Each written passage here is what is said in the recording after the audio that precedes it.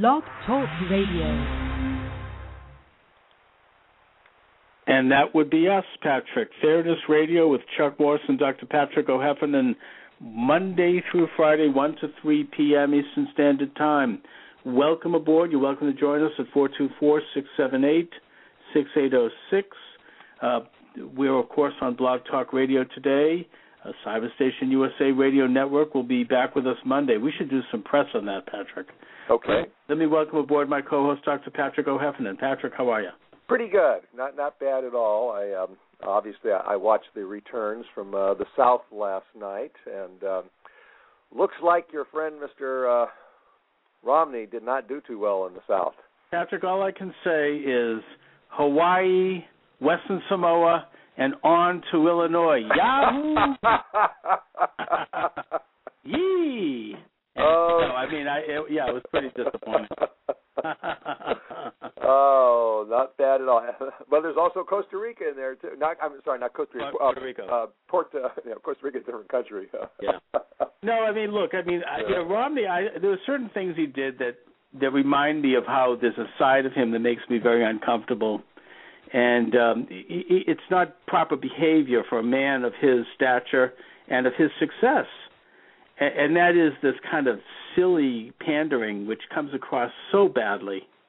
Not to bring up another politician, but do you remember Hillary Clinton during the last election?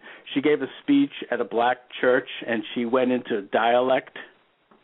I kind of dimly remember that too, but I think she was making fun of herself. No, it's hysterical. I think it's on YouTube. She was talking.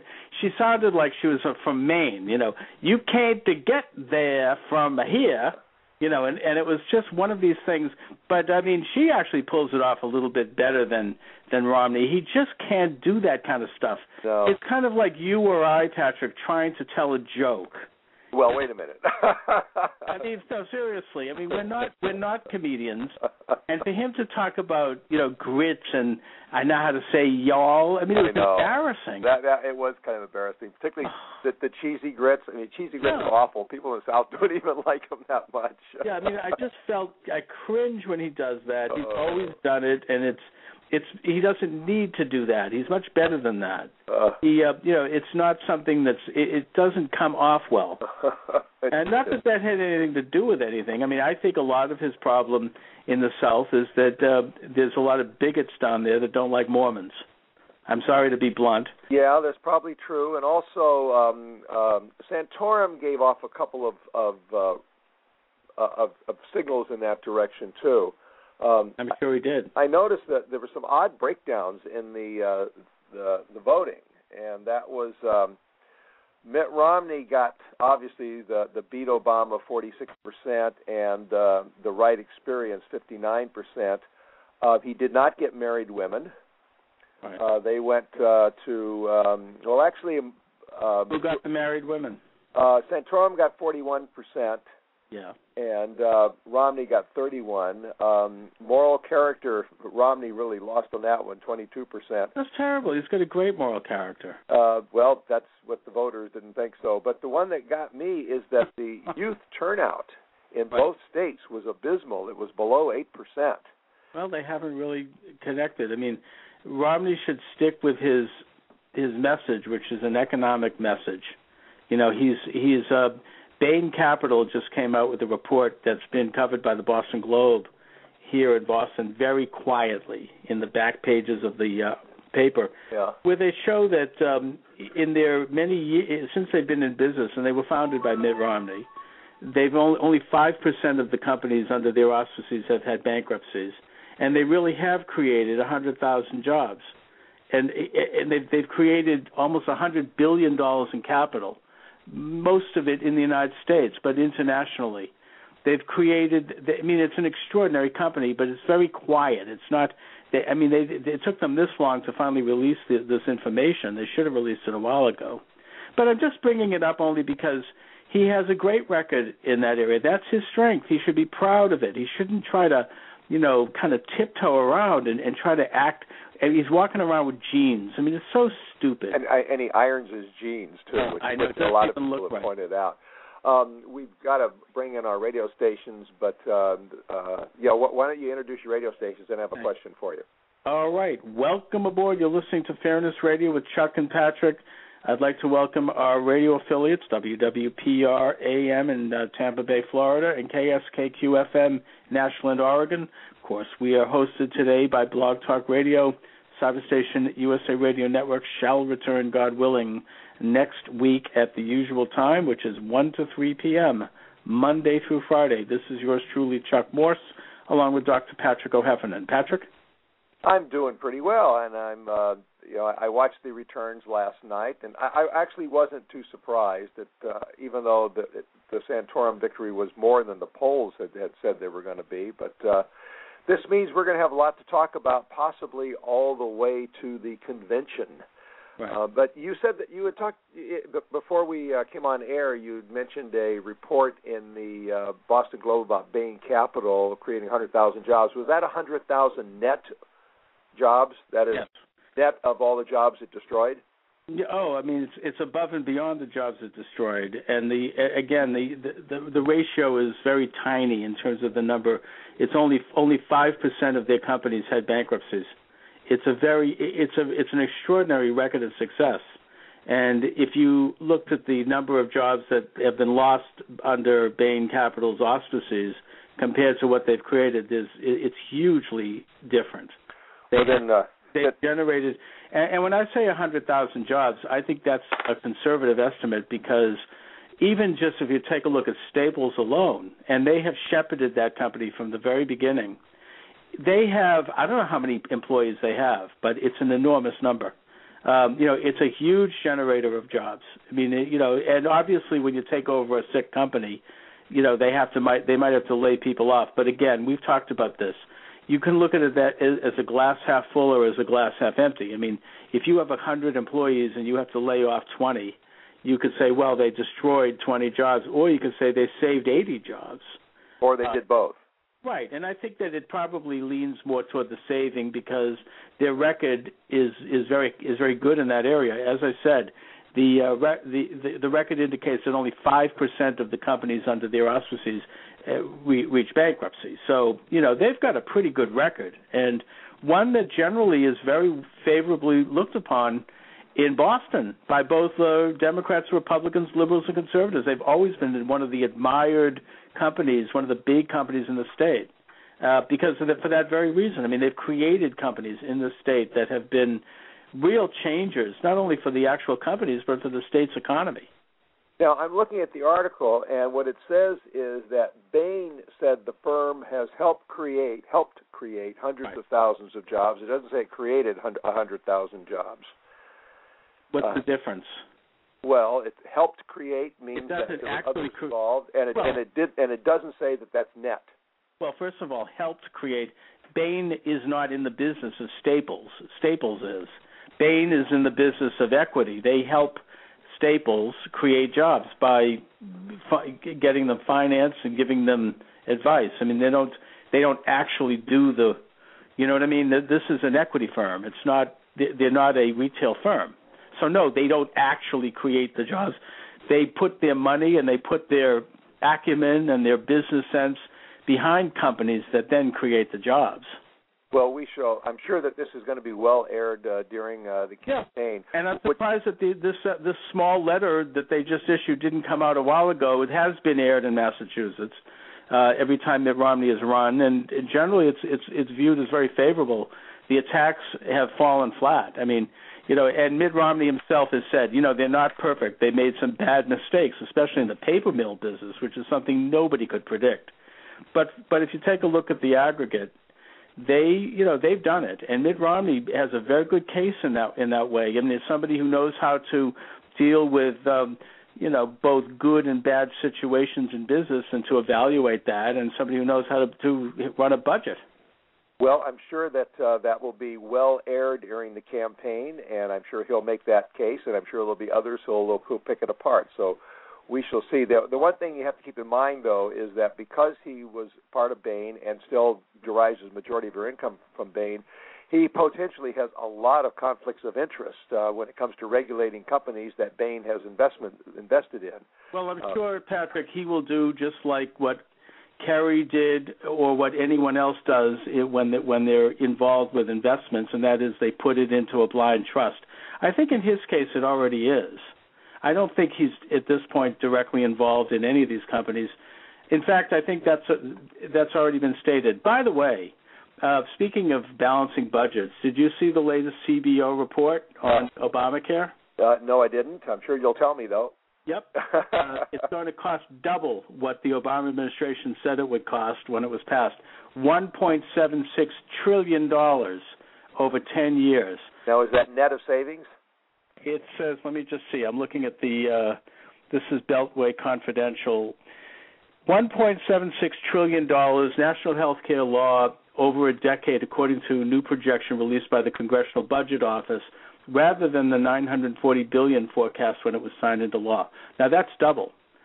Democrats employed many accounting tricks, according to the Congressional Budget Office, nonpartisan, when they were pushing through the national health care legislation, most egregious of which was to delay full implementation until 2014, so nobody would know, sense the full brunt of it.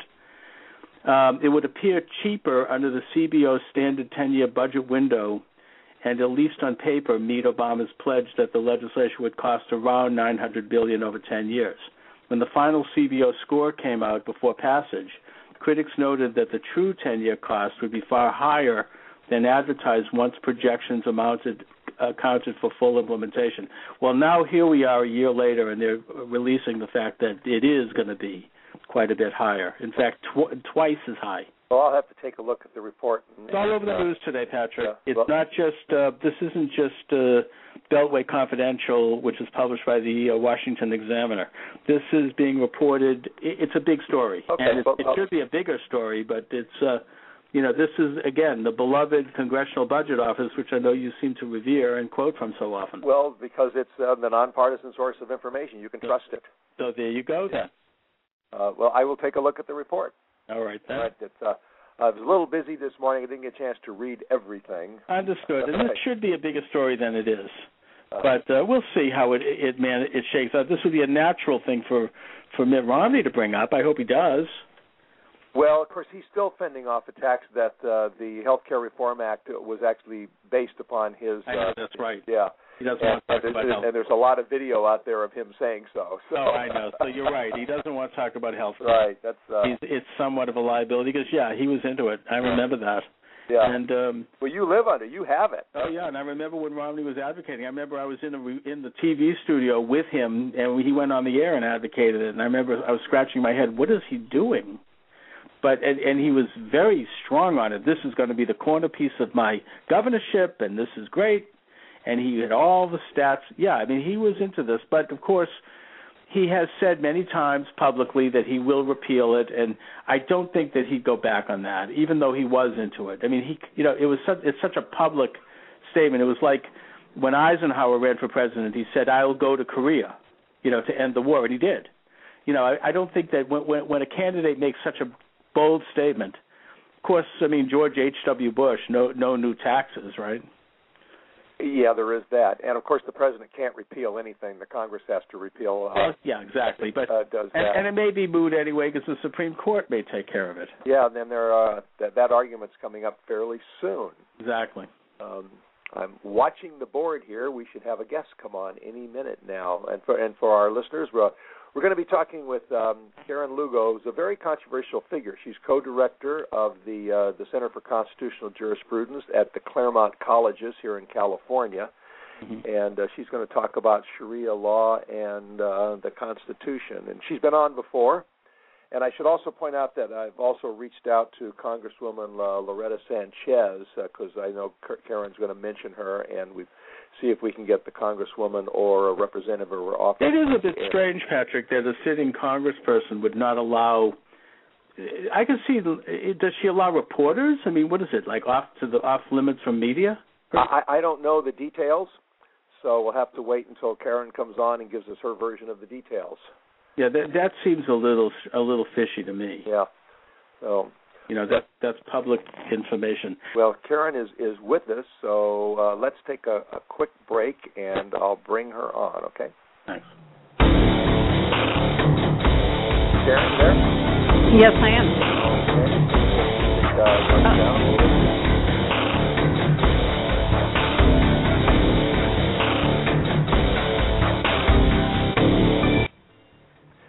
And we are back. And we're back. Thank you, Patrick. Our guest is Karen Lugo. She is the co-director of the Center for Constitutional Jurisprudence at the Clairmont Colleges in California. Karen, thanks for joining us this afternoon.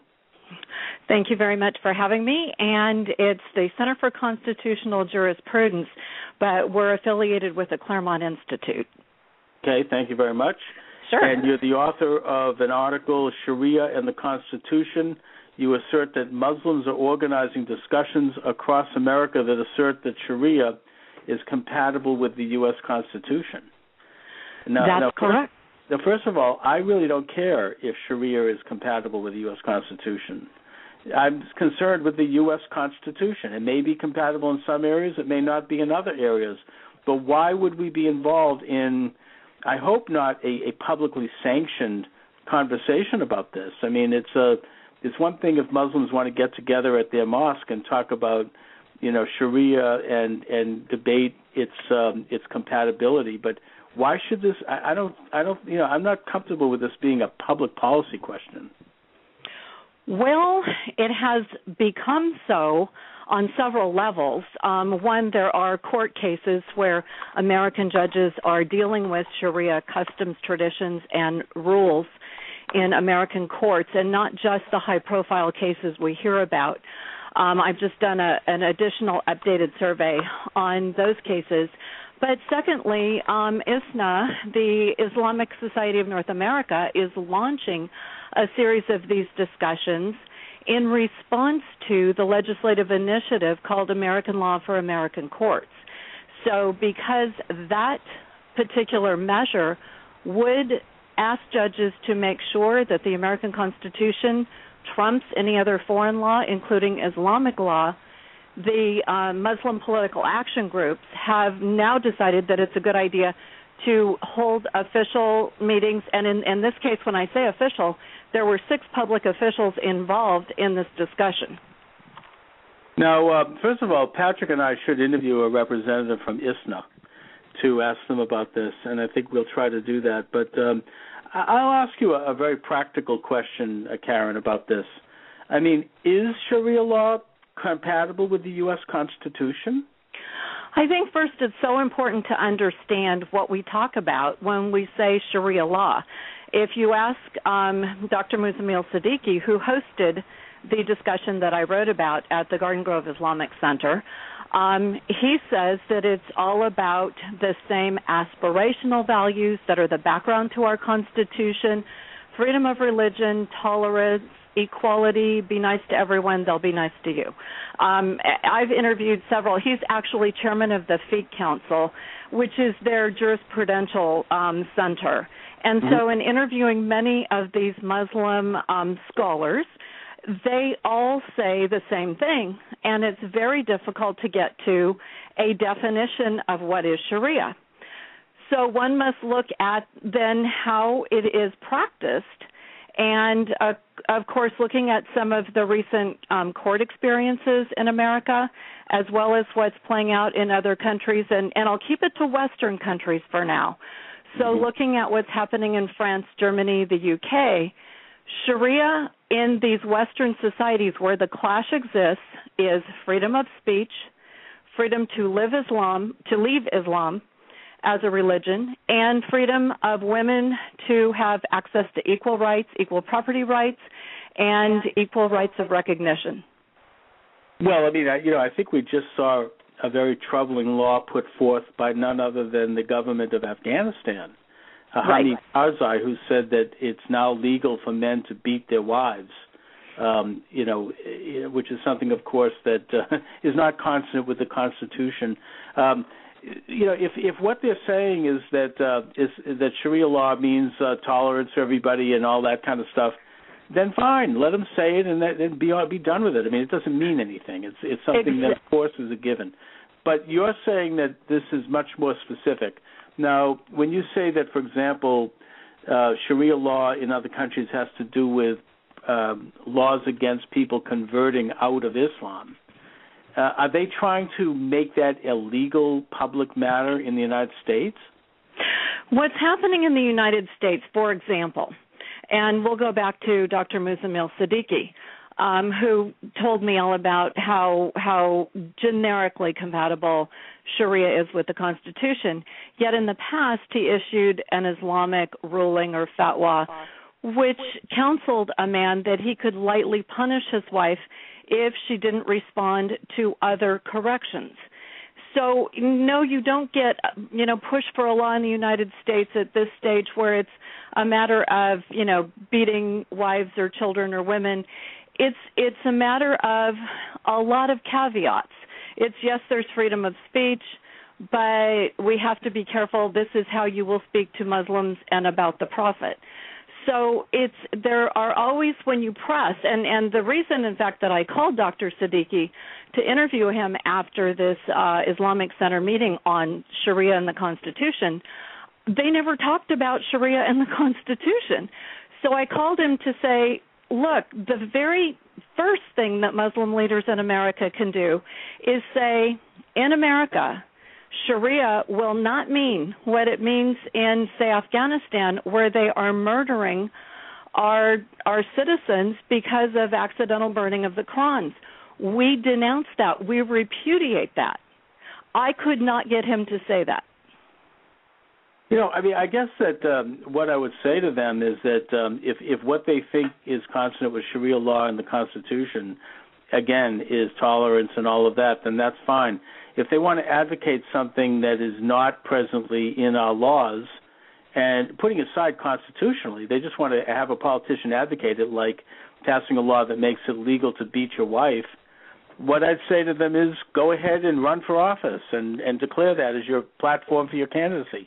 I'm running on the Beat My Wife platform. That's the American way, and see how they do, see how many votes they get, instead of trying to claim that something is constitutional and then use the courts, it's kind of an activist thing. I mean, they want the courts to define the Constitution so that suddenly they find in there a clause that says it's okay for someone to beat their wife. But on that note, let me welcome aboard Patrick. Patrick? Thank you, Chuck, and Karen, thank you for returning to our humble little radio program here. And also want to remind our listeners that you are listening to Fairness Radio with Chuck and Patrick, and you can be part of this, 424-675-6806, or email us at fairnessradio@gmail.com. Well, I'm a little confused by this whole thing. No other country's law, no other religion's law, no other law except American law and the Constitution should have any standing in the United States. I'm not even sure why this is being discussed. Right. The reason it's being discussed is that through multiculturalism and tolerance as vehicles, some Muslims, and I'm talking about an activist political part of the community now, are asking Americans to accommodate and accept things that do not conform to our customs, our constitutional principles, or the way we live as Westerners. So as these situations come up in court or within the culture, we have been making marginal accommodations. And when you look at what's played out in the UK, Germany, and France, it is the same kind of pattern where a large enough Muslim community within an area begins to ask for, whatever it is. Recently it was I think one of our most relatable cases that people may have read about would be the teacher that wanted to go on Hajj. Mm-hmm. And so she was given that by the time the DOJ and EEOC joined forces and, jumped on this small town school district and said, we really, think this is an accommodation that you should make, or you're not defending your reasons for not doing it well enough, when it was something exceptional and beyond anything that the Supreme Court had ever upheld, that our laws had ever evidenced in case law.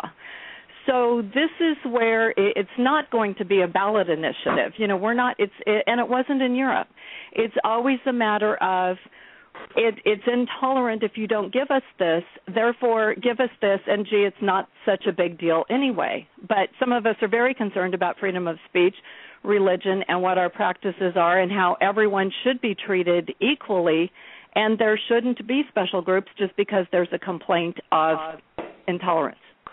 Well, there are a lot of requests from special groups for accommodations. I know that ultra-Orthodox in Brooklyn, Orthodox Jews in Brooklyn have asked for segregated public schools, and they've been turned down on that. The ultra-Orthodox in Brooklyn have also asked for segregated public buses. They've been turned down on that. The Amish, however, in Pennsylvania do get some accommodations, but they're very minor, they're around the edges, and they have no constitutional questions attached to them. The public schools, of course, would have a constitutional question. Whether or not you can ride on a public road in a horse and buggy, it does not raise a constitutional question. So I think it's a free speech right of everybody in the country to be able to ask. I mean, we are allowed to assemble and address our government. But anytime there's any kind of a constitutional question involved, the answer is automatically no, as far as I'm concerned. This is where I find that I slightly disagree with both of you in that I don't really mind if this teacher gets permission to go in the Hajj. It's a matter of whether or not she can go to a court and demand that permission. But at the same time, I generally think that we can make accommodations as much as possible, as long as it's within private contracts between individuals and groups. And as far as Orthodox Jews, it only applies to their own little community. They're not calling for the whole country to segregate buses. No, but there's still publicly supported schools and publicly supported buses. That's where the constitutional problem comes in. Well, whether it's a constitutional, that's a question, but I just want to make sure that we know what we're talking about here. They're talking about an area where 99% of the population wants this, and that's where they live, and it's kind of like a local issue where their tax money is going to pay for local services, and they want the local services to reflect their local community. But it's not just their tax money. It's the tax money of everybody in New York City. It's not just their tax money, and it's not their neighborhood either. It's actually not New York City. It's Brooklyn.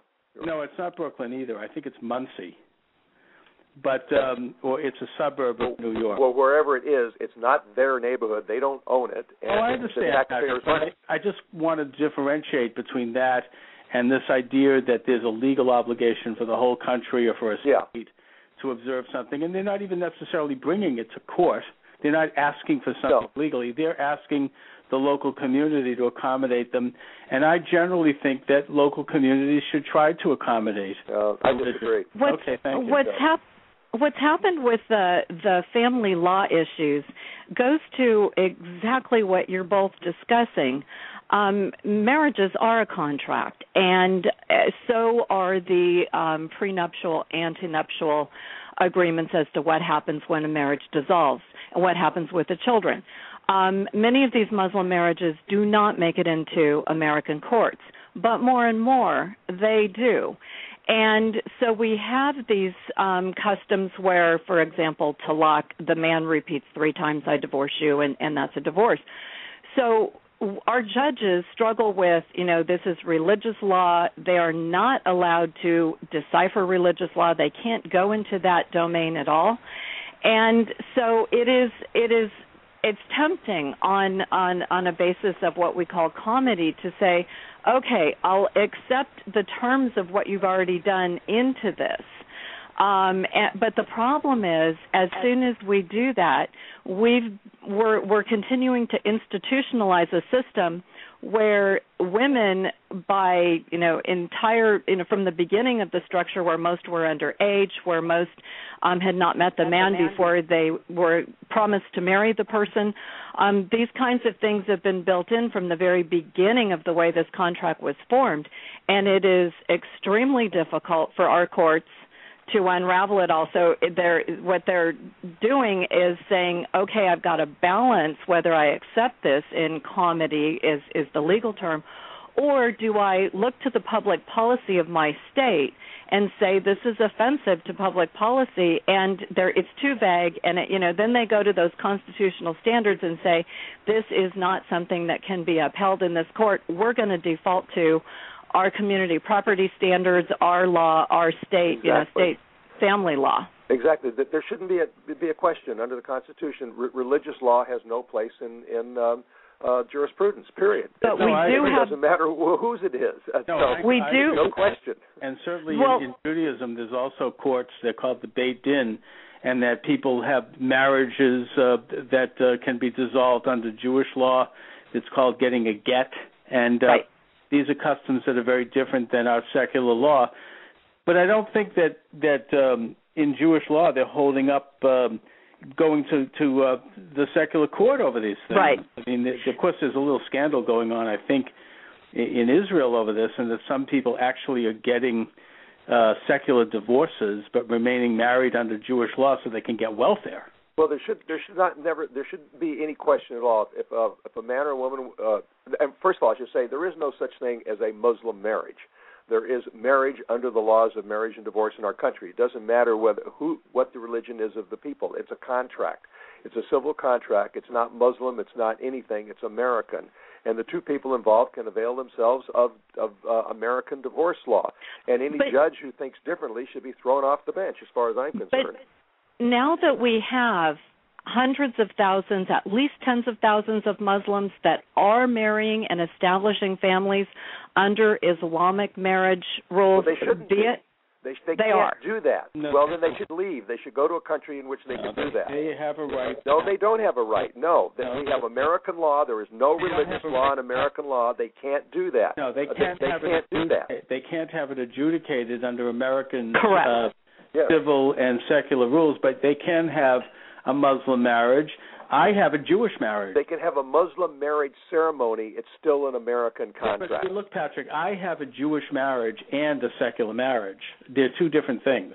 No, there is a Jewish contract and there's a secular contract. Well, it does, but the only legal contract is the secular contract. I agree. Okay. But the point is that I also can fall under the various rules of the Jewish side of the contract, and there are rabbis that can make rulings on that. The difference is that I don't think that in Judaism they're not trying to bring these issues into the secular courts, but there are Jewish marriages and there are Muslim marriages, and that is a right. And there have been examples of Jewish marriages that have come into the secular courts, but the civic courts have said and they draw the line at, we will not require that someone conform to a religious practice. So when they're trying to enforce a get, the courts will stop at that point and say, no, we cannot require that someone fulfill a religious commitment or obligation. Exactly. So the courts have been drawing the proper line, and there are some comparisons to Jewish marriages, but the problem with what's happened with the Islamic marriages is the number of those, the number that are becoming accepted within our courts. And so those of us that are studying this are publishing the examples.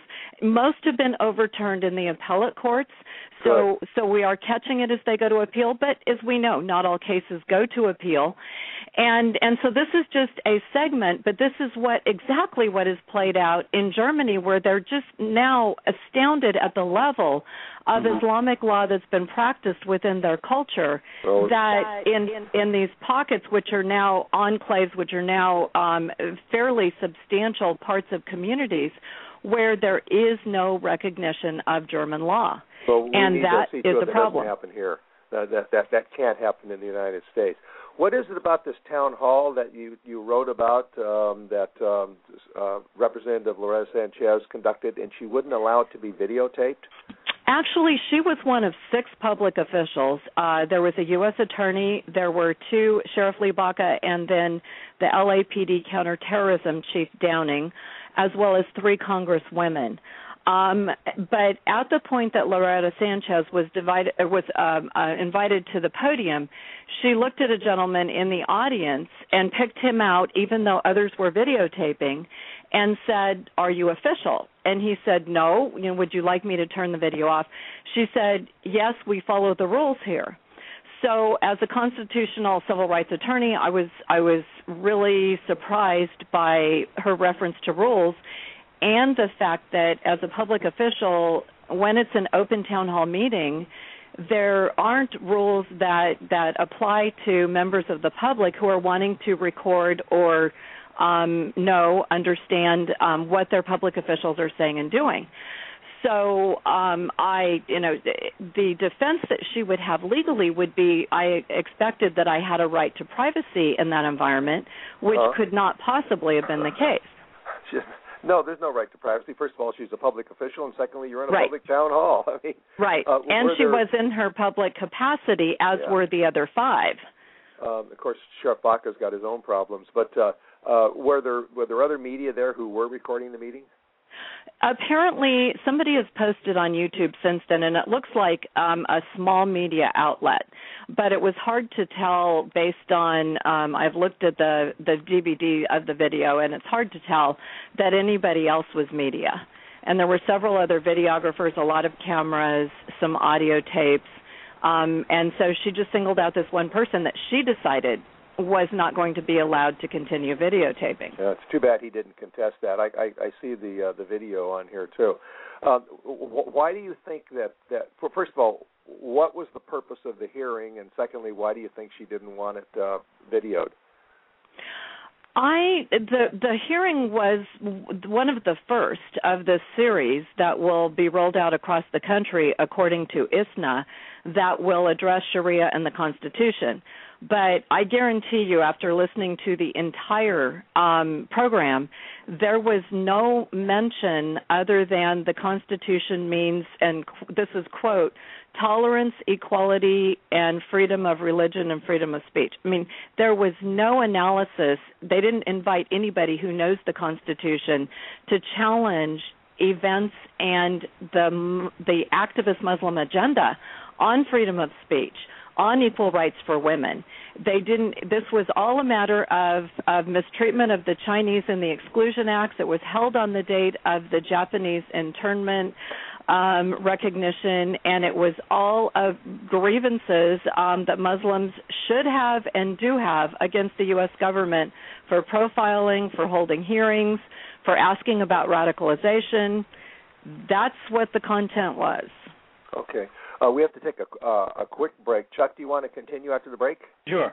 Okay, you're listening to Fairness Radio with Chuck and Patrick on the Blog Talk Radio Network, Cyberstation USA, and our radio affiliates, and we will be back in a moment.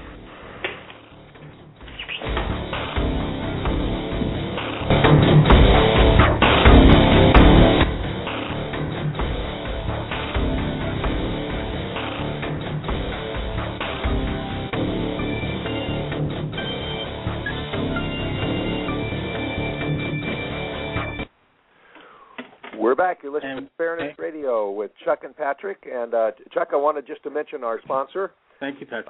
Barton Publishing, which you can contact at www.bartonpublishing.com. Barton Publishing is your way to get the information you need to manage your health and your body without using expensive or possibly toxic drugs. That's Barton Publishing, www.bartonpublishing.com. And don't forget, when you order on Barton Publishing, in the coupon box that comes up when you put in your order, put in the word fairness, and you'll get a discount. Chuck, take it away. Thank you, Patrick. Our guest is Karen Lugo. Again, the article is Sharia and the Constitution. Karen, look, I think that it's one. I mean, I'm outraged that that the Muslim community would try to use the laws and the Constitution to in any way implement Sharia law. But having said that, I mean, I support their right as a religion and as a private group to live by Sharia law as long as it's not contradicting our secular law, which of course it would if they start beheading homosexuals. But also, I generally lean in favor of communities and institutions trying to accommodate people of faith when they ask for various accommodations. The only problem I have with it is if the people of faith go to the secular courts and start to demand that and claim that these things are enshrined in the Constitution and try to get judges to declare that as such. That's where I draw the line.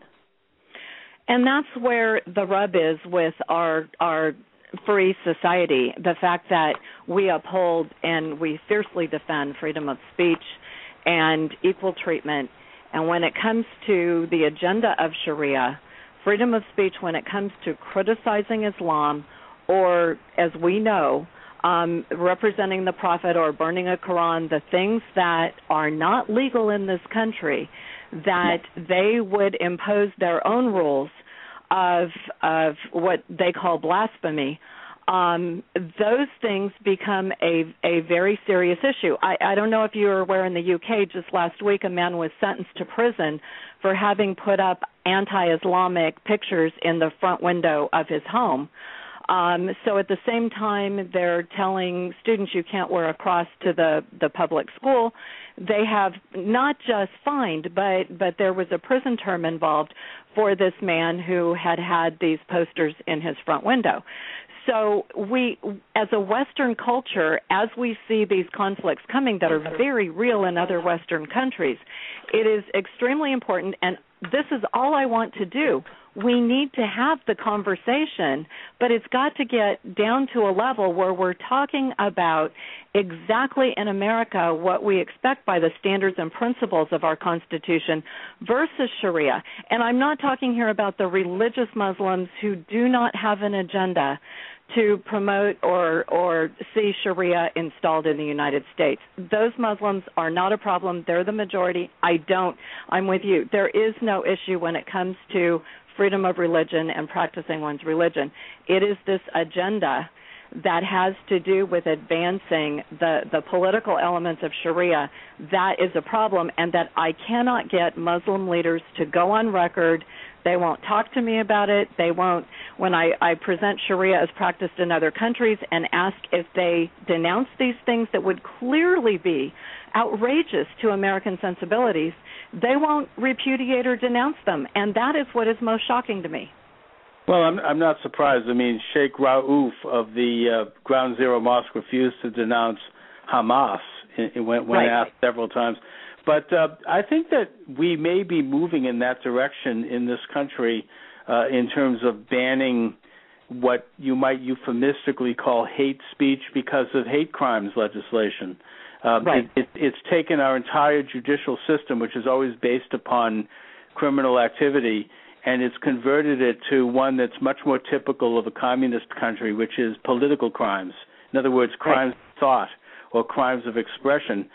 We always have had certain very, very specific hate crimes laws going all the way back to the founding of the country. And the one that I would specifically mention that I think is fine is that you're not allowed to express murderous intent against the President of the United States.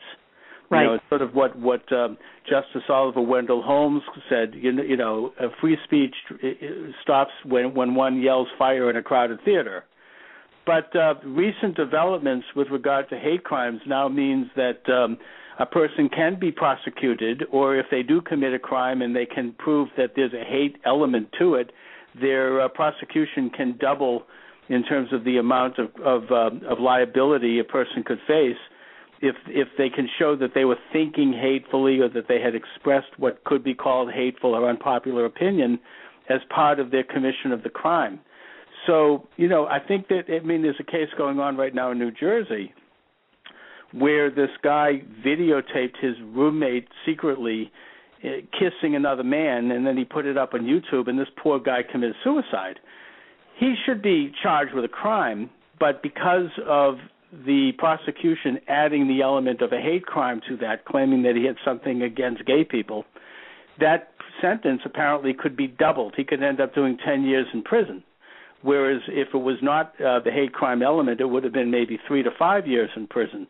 So, we're moving in that direction in this country, I think. There already is a legislative... Hold on.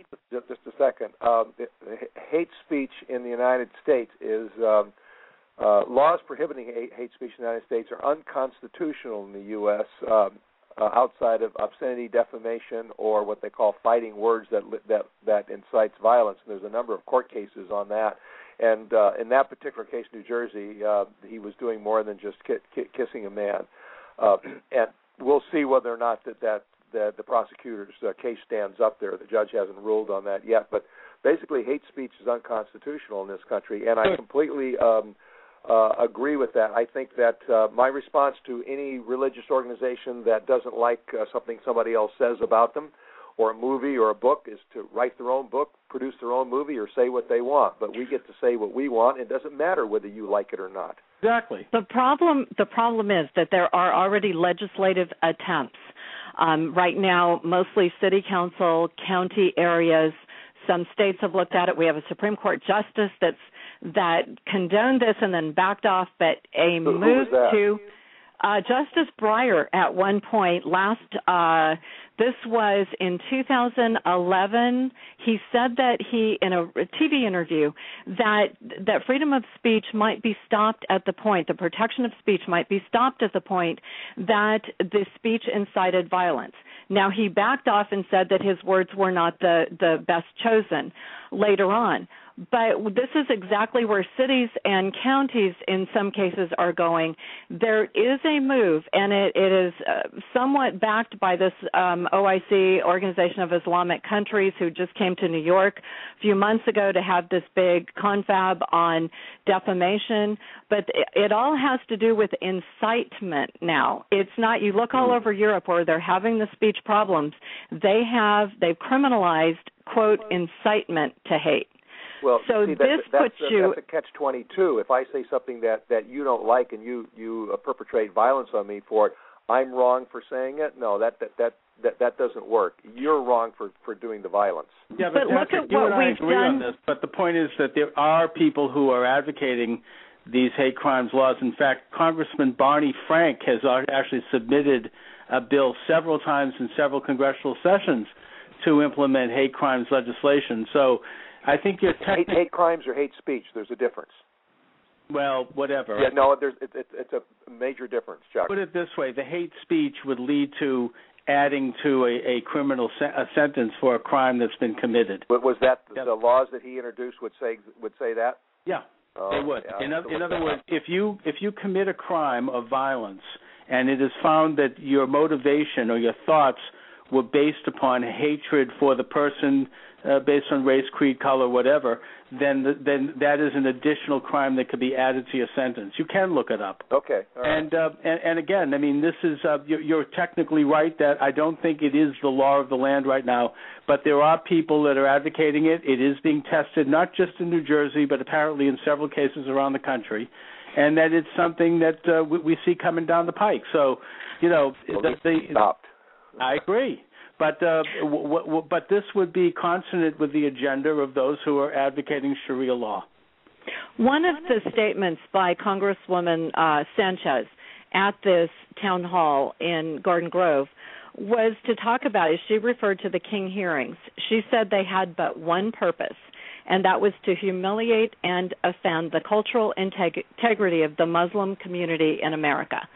Now, when you have a congresswoman who is saying something like this about a legitimate hearing where Congressman King had already canceled some of his witnesses because there was concern that they might be too anti-Islamic, when these people were criminal scientists who have been tracking these things for years, and some, there wasn't even a quote that could be called sensational in the sense of being anti-Islamism. But those people were canceled, anybody that was considered, quote, controversial.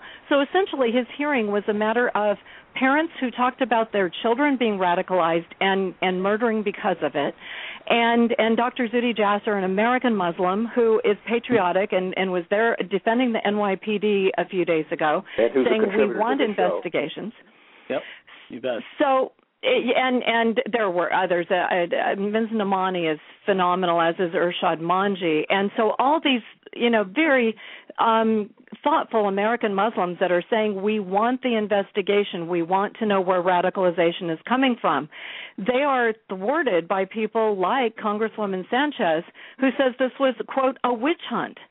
So we have to, if we're going to stop this and inspect and have transparency and look at these issues and be able to discuss them rationally, reasonably. We have to be able to do this without being called, witch hunters or intolerant Islamophobes, all the rest of this, which, of course, is, as you know, shuts down the discussion. You can't have the discussion in this country as soon as somebody throws that blanket over it. Well, we need to get Congresswoman Sanchez's side to this, and which we can't do, obviously, today. But I agree with you that this continues to this conversation is necessary, continues, and we need to continue it. But always within the framework that the Constitution trumps everything, and that no religious law can have any standing at all in the United States. That the Constitution is the only law that we abide by, and if people don't like what other people say, then they should just respond with their own words or movies or books. Well, look, no theological law can stand by, but if a Muslim wants to advocate a policy, if they want to say we're the wife-beating party, let them run for office. Yeah. See what kind of support they get. Yeah, but just my as long as they don't beat their wives while they're doing it. That's right. I mean, I suspect, and this is an observation, maybe an opinion of mine, but that those who are advocating the Sharia laws in this country, the Muslim organizations like CARE, for example, they are trying to appeal to the left. And they're trying to use language like, discrimination and racism and this sort of thing. I saw this recently when I stood and picketed outside an event at Harvard where I held up a sign and I talked to people going in and out, the One State Solution Conference. And I think that they're making inroads there. I know even on this program I have been attacked or by somebody, Patrick, we had on about a year ago who actually is a friend of yours, because he said very sneeringly and very condescendingly, the conservatives think that someone is trying to implement Sharia law in America. What do you think of that? And I think that, there's kind of this tactic, if you will. There's a professor at Georgetown University who sits in the endowed chair endowed by the Saudis, who I would claim is a stooge of the Saudis, who we had an interview with him, and it had that same tonality. Anybody who disagreed with him was a racist, sexist, homophobe. This kind of like cant that appeals to the left. And I wonder if this again is my opinion. Are they getting success in that way? Definitely. The three congresswomen that were at this town hall were all on the left. The entire theme was that anything related to inquiring or the kinds of hearings that Congressman King had produced and hopefully is continuing to pursue were profiling, that it was a matter of targeting a community, and the theme was, just like with what happened to the Japanese, we must all stand together. There was no distinction made between the Japanese situation, and in fact it was Congresswoman Chu, and it was Waters or Chu that said that the Japanese were put into concentration camps. When it comes to historical clarity and understanding that, yes, that was a mistake, should not have been done, we have apologized, and under President Reagan, reparations were paid. There is a difference between that and a current threat where, as an example, in Sacramento this last week, a young girl was killed by her fiancé. She wasn't killed in Sacramento. She lives there, and the funeral was just there. But she was killed because her family says the fiancé is part of a terror ring, and she would not help to get him into the country. So if we don't have people watching activities like this, if this girl had married this man to get him into the country, and you have to assume, you have to expect that these things are going on, and if nobody is watching, if we're not allowed to monitor Muslim groups where there is activity that to the NYPD, for example, looks like radicalization or looks like somebody's coming into the country not just for a legitimate marriage, we have opened ourselves up not only to a political agenda, but, of course, to the violence of a future jihad. So this is where Americans become very insecure because we have an entire part of the left that just wants to shut down the conversation and call anyone who is advancing the inquiry an Islamophobe or worse. Well, as a card-carrying member of the left for most of my life since high school, I kind of reject a little bit of that. I do recognize that there is that position among some people on my side of the political spectrum, but there are also a lot of people on the other side of the political spectrum who are appalled at many of the Islamic customs and many parts of Sharia law, and will have absolutely nothing to do with it. Now, in the case you're talking about there, that could just as easily have been somebody who was engaged to a member of the IRA too.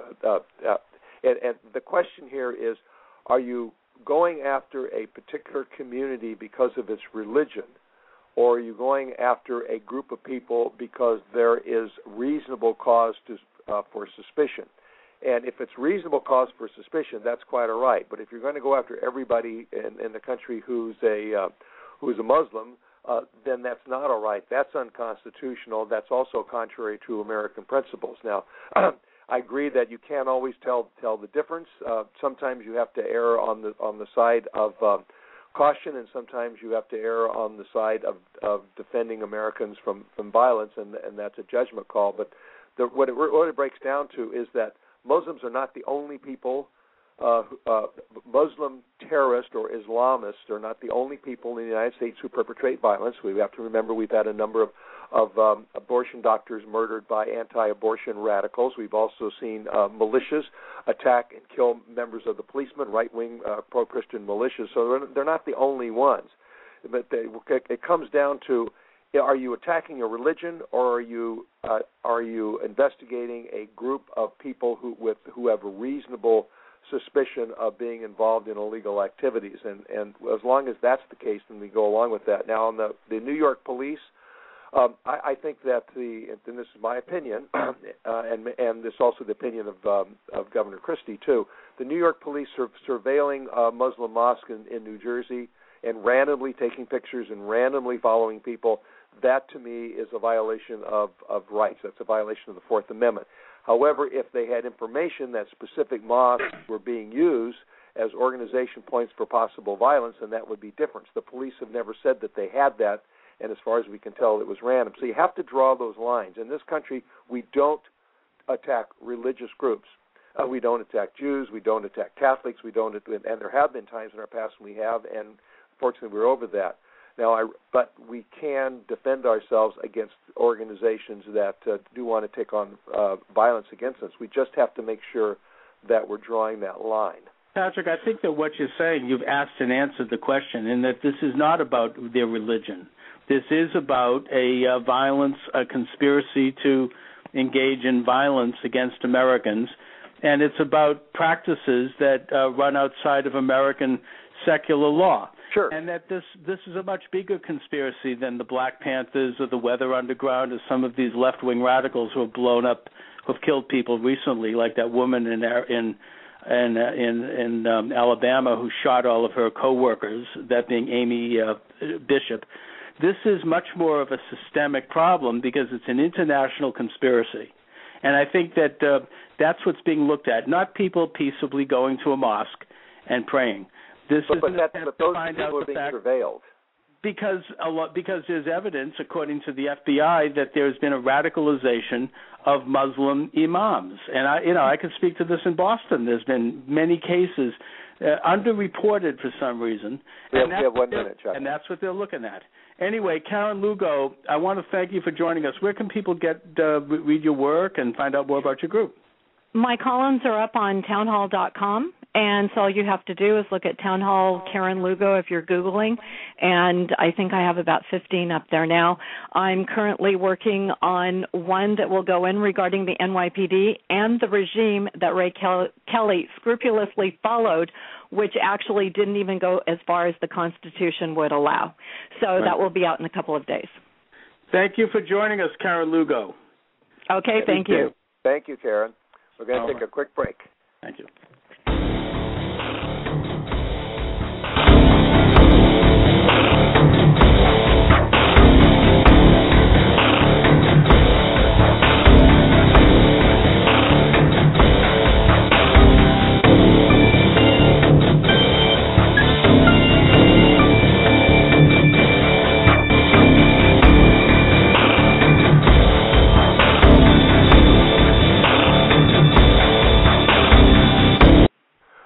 back. You're listening to Fairness Radio with Chuck and Patrick on the Blog Talk Radio Network, Cyberstation USA, and on our radio affiliates, but they're in a news break right now, so we'll be right back with our radio affiliates in a few minutes. In the meantime, I want to remind you of one of our sponsors. That would be Barton Publishing, www.bartonpublishing.com, your place for information and how to manage your health and your body without resorting to expensive and possibly toxic drugs. Barton Publishing produces an entire list of materials, books, information that you can use to manage your body in ways that are natural. And in fact, we've had experience here on this show. Chuck has used one of their information packets quite successfully, and I'm sure he'll be happy to tell you about it. But I want to remind you that if you go to www.bartonpublishing.com, you will see an entire page of different kinds of information. You can look it up under disease. You can look up under common cold or rheumatism or arthritis or many, many other things that we would just as soon not have and happen to us. You can order information online, and when you do, don't forget, in the coupon box, put the word fairness, and you'll get a discount. That's Barton Publishing, www.bartonpublishing.com. And Chuck, you've had some good experiences, Barton, haven't you? I have, and my question quickly, Patrick, is do we have a link up now to our website for Barton Publishing? Well, let's see. They sent us one, and it was sent to our engineer, and we should get that. Yeah, I don't think that's up yet. Yeah, I'm waiting for that to go up before I start to really promote that. But yes, Barton Publishing. Oh, yes, we do. Yes, it's there, there. Excellent. Right underneath our contributing editors' pictures. So if you'd like more information, go to fairnessradio.com and click on our new banner for Barton Publishing and check out their excellent products. And also, if you happen to be on our website, you can click on Listen Live, and if it's not when we're live on the air, it'll take you to our archives, and you can download us as a podcast, as many people do, as a matter of fact. Yes. Patrick, I want to bring up one little issue that came, that emanated in my mind from our interview just now with Karen Lugo. Okay. You mentioned that you feel that the Constitution of the United States is the highest, is the law of the land, and that any foreign body of law should never be considered. Unless we sign a treaty, obviously, and the Congress goes along with it. I don't know if you know. I think you know where I'm going here. No, I'm not sure. Okay, because Secretary of Defense Leon Panetta, we don't want to see a hair on his head hurt because there's just news coming in on the Drudge Report that he's landed in Afghanistan and there was a car bomb. Yeah, he's fine. Yeah, but there's he just was involved in congressional testimony in front of Senator William Sessions, and this is all over YouTube right now. I don't know if you know about this, where the senator asked him where he got authority to engage in potential wars, and also in the past in the war in Libya. And he said that he derived his authority from our international bodies and from a consensus of other nations and the UN. And Senator Sessions said, excuse me, but what about Congress? You know, we have a constitution in this country. Congress is supposed to be consulted first.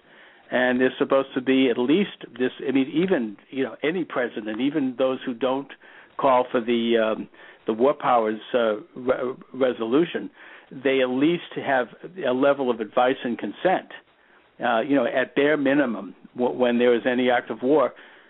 And Secretary Panetta argued with him and said, no, we look to the allies for this, and then we inform Congress. Now, Patrick, you have to see this. It's on YouTube. I saw it. Yeah, I saw it. Now, doesn't this go to exactly what you're talking about? He said that we derive legal authority from, and by the way, I'm not here to single out Panetta and the Obama administration. There have been people who have been of this mindset in both parties going all the way back. You know, really it goes back to Woodrow Wilson. But this is something that goes very much to the very core of what you're talking about. There is no legal authority to go to war other than the U.S. Constitution and our representatives in Congress. Well, let's quote everything accurately here, okay? Sure. All right. Well, first of all, we have to remember that I'm quoting the president now, President Obama. The president does not have the power under the Constitution to unilaterally authorize a military attack in a situation that does not involve stopping an actual or imminent threat to the nation. That's what the president said. So now the other day when Leon Panetta appeared before Congress, he said, quote, before resorting to military action, the administration would need legal basis to act, such as a UN resolution or a NATO involvement. Senator Jeff Sessions, as you pointed out, asked Panetta whether congressional approval might be necessary. Panetta was repeatedly clear. He said no. Do you think, then Sessions asked him again, do you think that you can act without Congress and initiate a no-fly zone in Syria without congressional approval? Replied Panetta, our goal would be to seek international permission. We would then come to Congress and inform you. Whether or not we would get permission from the Congress, I think those are issues we would have to discuss. So he was talking specifically about a no-fly zone, not about launching a war. Well, Patrick, first of all, a no-fly zone is an act of war by any definition of international law and custom. But the first part of his comment was addressing the issue of war, and he said that he would look to NATO and he'd look to other authorities and then inform Congress. Yes, that's true, and I don't quite understand what he's talking about there. Particularly since it contradicts what the president says. Maybe, but we're talking about the testimony of the Secretary of Defense. I know, and he may go to the woodshed with the president for it too. And how he views things. I mean, I think it's quite clear what he meant. Yeah. He meant that we look to other legal, in order to gain legal sanction for various acts of war, we look to these outside authorities, and then we inform Congress. Well, he's wrong, and the president has said he's wrong. He should resign. That is, it's more because he is the Secretary of Defense. I know. It's, this would be like a general. This is like what Douglas MacArthur did to Truman. He basically called Truman on the carpet. He said, "Hey, I have the authority, not you. You're the president, but I'm going to decide what to do." Truman fired him. I understand. So we shall see what happens. Obviously, the president has said he's wrong. Well, what do you think should be done? Nothing? I mean, well, what do you mean by nothing?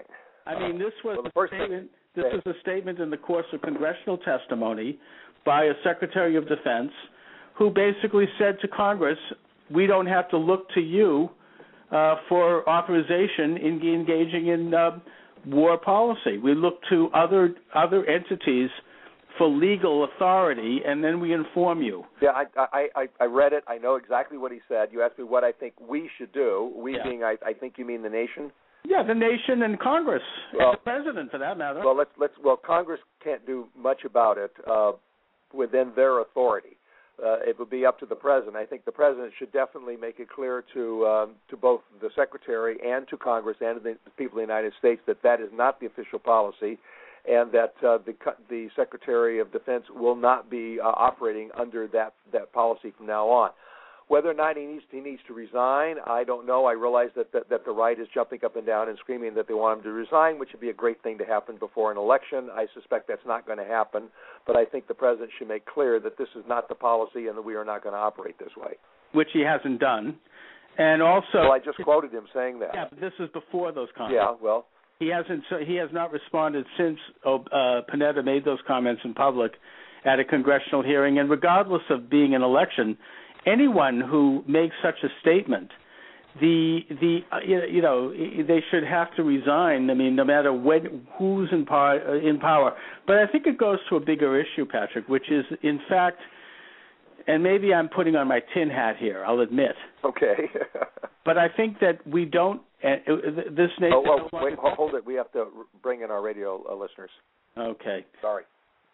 You're listening to Fairness Radio with Chuck Morse and Dr. Patrick O'Heffernan. And, of course, let me welcome aboard our radio listeners at WWPR-AM in Tampa Bay, Florida, and KSKQ-FM in Ashland, Oregon. Blog Talk Radio, Fairness Radio, God forbid. Monday through Friday, 1 to 3 p.m. Chuck Morse and Dr. Patrick O'Heffernan. Patrick, how are you? I'm doing pretty well. I'm not bad at all. It's a good show. We've got Dave Johnson coming up and talk about some interesting problems on Wall Street, and we have a good conversation going on war powers. So it's a good show, a good day. We're talking about Leon Panetta's Secretary of Defense testimony in Congress, where he said that he would derive legal authority for war with foreign entities and foreign consensus and then inform Congress. We agree that that's not the right thing to have said. It's not constitutional. Patrick, I wonder, and again, maybe I'm again putting my tin hat on here, but I think that is how things are done now in this country. It's not just Obama either. No, it's been done that way for some time. Congress has been is no longer in power when it comes to international affairs. It's all handled. It goes back to 1945 when we signed an agreement with the UN. This is just a little glimpse at a public exposure. I mean, this is one of those opportunities where we get a little glimpse underneath the hood, so to speak. Well, every president has done his best to avoid Congress getting in the way of what the president wants to do militarily. Reagan did the same thing when he supposedly wanted to rescue some students from an obscure island and invaded it. Johnson did the same thing with Vietnam. That this is not unusual. Presidents do not want Congress to be able to circumscribe their ability to have war, and it's just and presidents seem to think that the Constitution is inconvenient. I disagree. The Constitution is not inconvenient. So presidents and this again is both parties have come up with ways to get involved in hostilities without calling it war. North Korea was a police action. That's right. If you'll recall. But they had congressional approval, and I think that that was the first time we did have a war without a formal declaration, as due to the very treaty I mentioned with the UN. Yeah. Johnson got congressional approval. It was called the Gulf of Tonkin Resolution. Even though it was a complete lie, it was approved by Congress, as was World War I, which was also a complete lie, approved by Congress. As far as Reagan's rescue of the students in Grenada, he got congressional approval. What happened was that he met with a bipartisan group of congressmen, enough to hold a quorum, in secret in the war room at the White House. He called them in. They came in, both Democrats and Republicans. He explained what was happening. He said, we can't really talk about this publicly because we need to rescue these people. They had a quorum, and they voted for it, and then it went ahead. Well, again, that's not exactly the Congress voting for it. Technically, maybe it was. But again, I want to get back to the fact that no president likes this, and no president, incidentally, has said that the War Powers Act is constitutional. They haven't threatened it, but every president has said that if necessary, they will bypass the War Powers Act if they feel it's needed for the country. Well, first of all, the War Powers Act is questionably has some constitutional questions. Constitution says that Article 1, Section 8 says that Congress shall declare war. So the War Powers Act is a weakening of that, so it is questionable. And that, sure, there's a balance of – that's why we have a balance of powers in this country. Presidents often, not all, some of them, want to engage in extraordinary adventures around the world, and Congress is there as a representative of the people to try to restrain that. I agree. But the examples that I gave, Patrick, at least at some level involved congressional advice and consent. They involved some congressional vote. That includes Grenada. There was a vote done. Whereas what Panetta is saying is we don't need to worry about that. We inform you, and that's exactly how Libya went. Well, first of all, we were not engaged in on-the-ground combat in Libya, and Panetta later on pointed out that he was not ceding U.S. decision-making authority to any foreign body.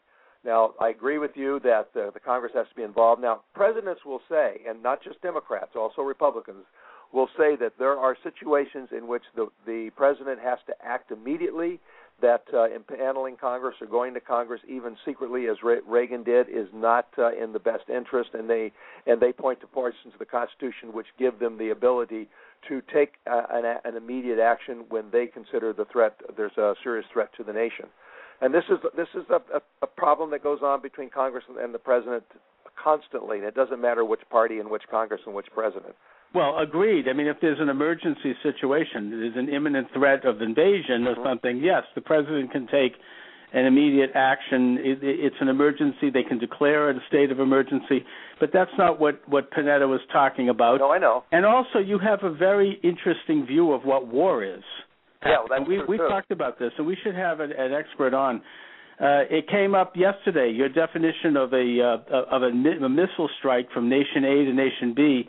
Nation A can't be held responsible for an act of war if they didn't know about it and if it was done by a militia that was not directly under their government. We were talking in that case about Gaza. Yeah. You also said that you don't consider the Libyan situation to be war because there weren't actual armies on the ground. No, I said that we weren't engaged in the war. Because we were not having, instead of having armies on the ground, we were dropping bombs, and that was from the air, so it wasn't a war. Actually, I don't think we were dropping the bombs. I think French planes were dropping the bombs. We were providing the satellite intelligence.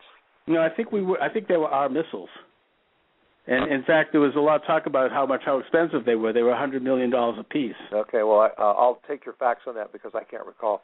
Yeah, but Patrick, I think that if we have someone on, either a military expert or a judicial or a legal expert, they would tell you that those are considered to be acts of war, both traditionally and at present. Even embargoing a country is an act of war. It's not. You don't have to have troops on the ground, advancing in tanks to engage in an act of war, and that's those are considerations that go way back. I mean, it's not the. But war has changed, and in fact, we can now shoot missiles at countries without engaging American troops at all. We can do that from bunkers inside of Colorado. So war has changed. Yeah, and if we do it, we're engaged in a war. Well, I would agree, and I think the country there would agree too. So we're in agreement on this. What we're not in agreement on is whether or not the secretary should resign or be fired. No, Patrick, by any definition, those things are acts of war. I agreed with you. Well, no, you didn't agree with me on Libya. You said, no, it wasn't because there weren't troops on the ground. And also the business in Gaza, even if the government doesn't directly order its troops to fire a missile, if there's some subsidiary on their territory firing it, that's still an act of war. If it's a subsidiary, if it's a totally independent third party that has nothing to do with the government, that the government would stop if it knew about it, you can't. That's not an act of war. Well, Patrick, we engaged in the war in Afghanistan not because the Afghanistan government was involved in a conspiracy to blow up the World Trade Center, but because they harbored an entity called Al-Qaeda. That's right. That's now, right, but I'm talking about cases in which we're not harboring anybody, that they're doing it in violation of the law, and the government doesn't know about it and would stop them if they knew it. Yeah, but it was totally uncontroversial to view Afghanistan as having engaged in an act of war against the United States. They were harboring. They were protecting it. Right. They were engaged in that. But that's why Congress, with one vote nay, voted in favor of the Afghan incursion. So what's your point? My point is that the same situation exists in Gaza. No, it's not the government that's doing it, but in that they're responsible for the activities of any militias or organizations under their auspices within their borders. But what if they're not under their auspices and they don't know about it and they would stop it if they did know? Well, if they weren't under their auspices, they would not be in Gaza. Well, they would be in another of course. country.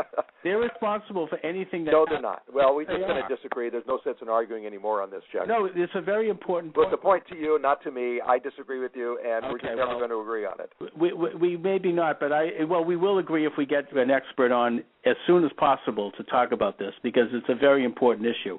If war activities are launched from nation A to nation B, that's an act of war no matter who does it. If they're doing it from the territory of nation A, that is considered an act of war. Fine, you can believe that if you want. It's not a matter of believing it, Patrick. We have to get this resolved by people who will straighten this out. This is a very important point. Now, you can't just make this one up. If any nation launches in any form an attack on another nation, that is an act of war. It doesn't mean that the other nation needs to respond to it, but by international law and custom, it's an act of war. And to say otherwise is almost favoring war policies. I mean, to have a nation say, oh, well, we don't know anything about it, we're not responsible for what happens in our territory, that nation has given up and abrogated its right to sovereignty by any standards. Hello? I'm here. I mean, don't you think so? No. No. All right. Well, let's just get this straight, because we have to have somebody on to straighten this out. Your contention is, and I want to just take notes here, that if somebody launches a military action against another nation from a particular nation, then and the government disavows knowledge of it, then they're not responsible and it's not an act of war. Correct. Okay, fine. Why don't we get somebody on as soon as possible to talk about this? I mean, we probably have time on this program tomorrow where we can clear this up. Well, no, we don't actually, but well, why don't we make time? Because this is a very... But then you'll have to find the expert and go do it then, okay? Well, why don't we both look for... I mean, don't you... Because I got other things to do between now and then. I've already booked guests for the next 2 days, and I don't want to spend the rest of the afternoon shuffling people around. You don't think this is an important issue to resolve? Not within the next 2 days, no. Okay, well, given the conditions in the world and given the conditions in Gaza, even though we have a small program here, who knows how many listeners we have, I don't care. I think that it's something that should be resolved. I don't want people to get an impression here that it's okay for a nation to do this or to in any way, harbor it or allow it to happen on their territory. That's not acceptable. Well, again, if they're not allowing it, if they don't know it, and if they would stop it if they found out, it's not an act of war.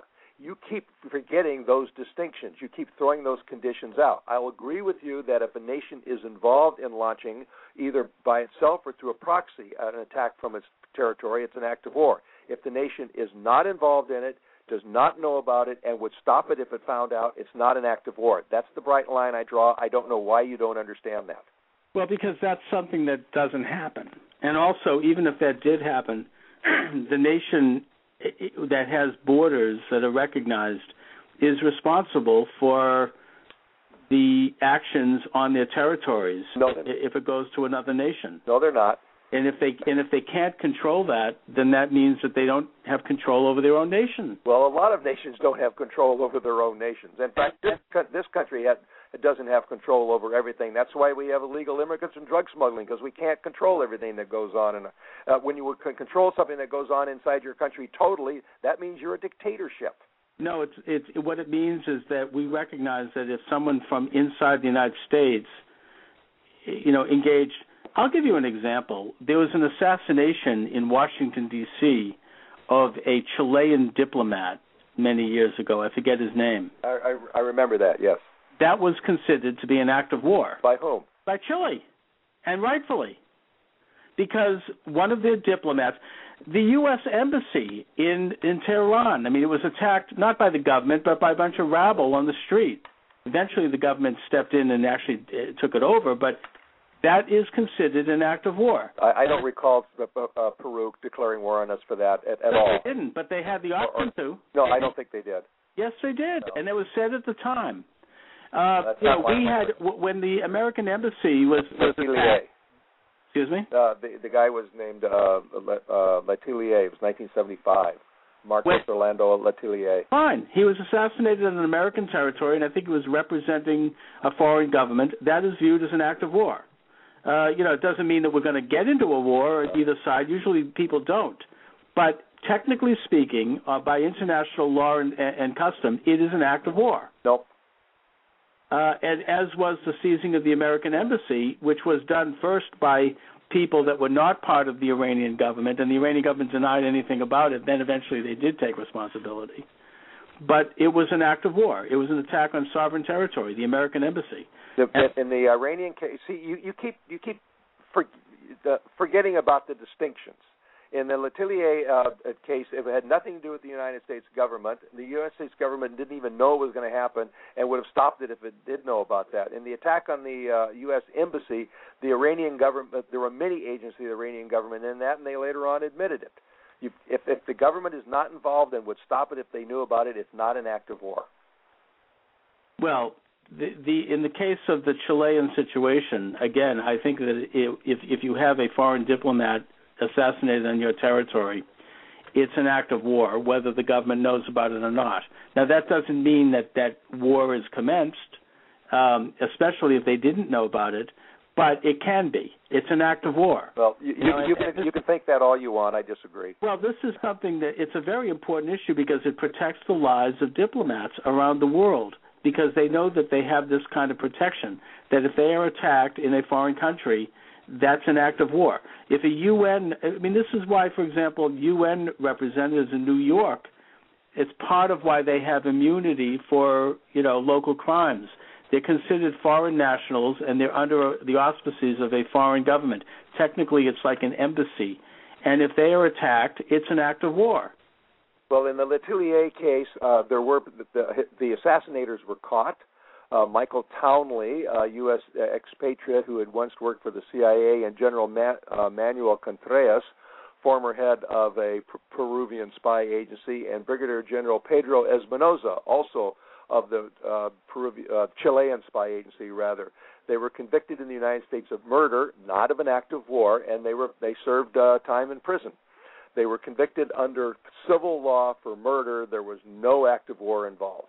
Well, that's because the Chilean government didn't pursue it that way. Well, but they had the option to. I've seen nothing in the reports on it that says that they even thought about that. Well, it's not a matter of thinking about it. It's a matter, we're talking again about international law and custom here.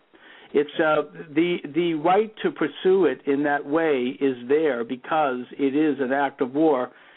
In most cases, especially in a case where a nation may not know about it or where they take proper action, which this country did, it's not pursued as such.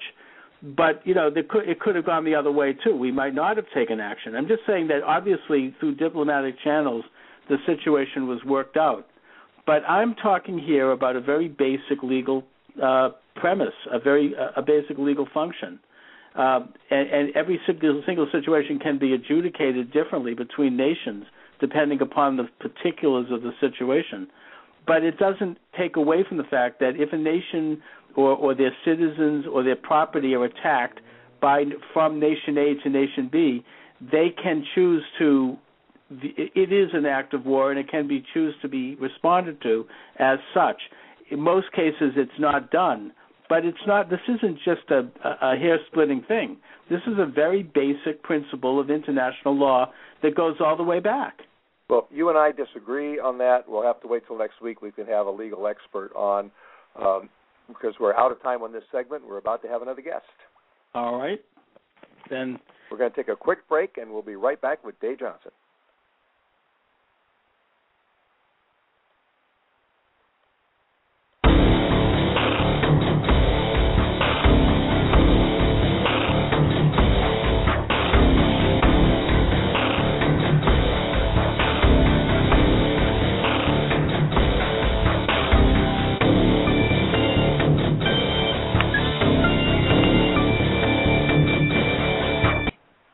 We're back. You're listening to Fairness Radio with Chuck and Patrick on the Blog Talk Radio Network and Cyberstation USA Network and our radio affiliates.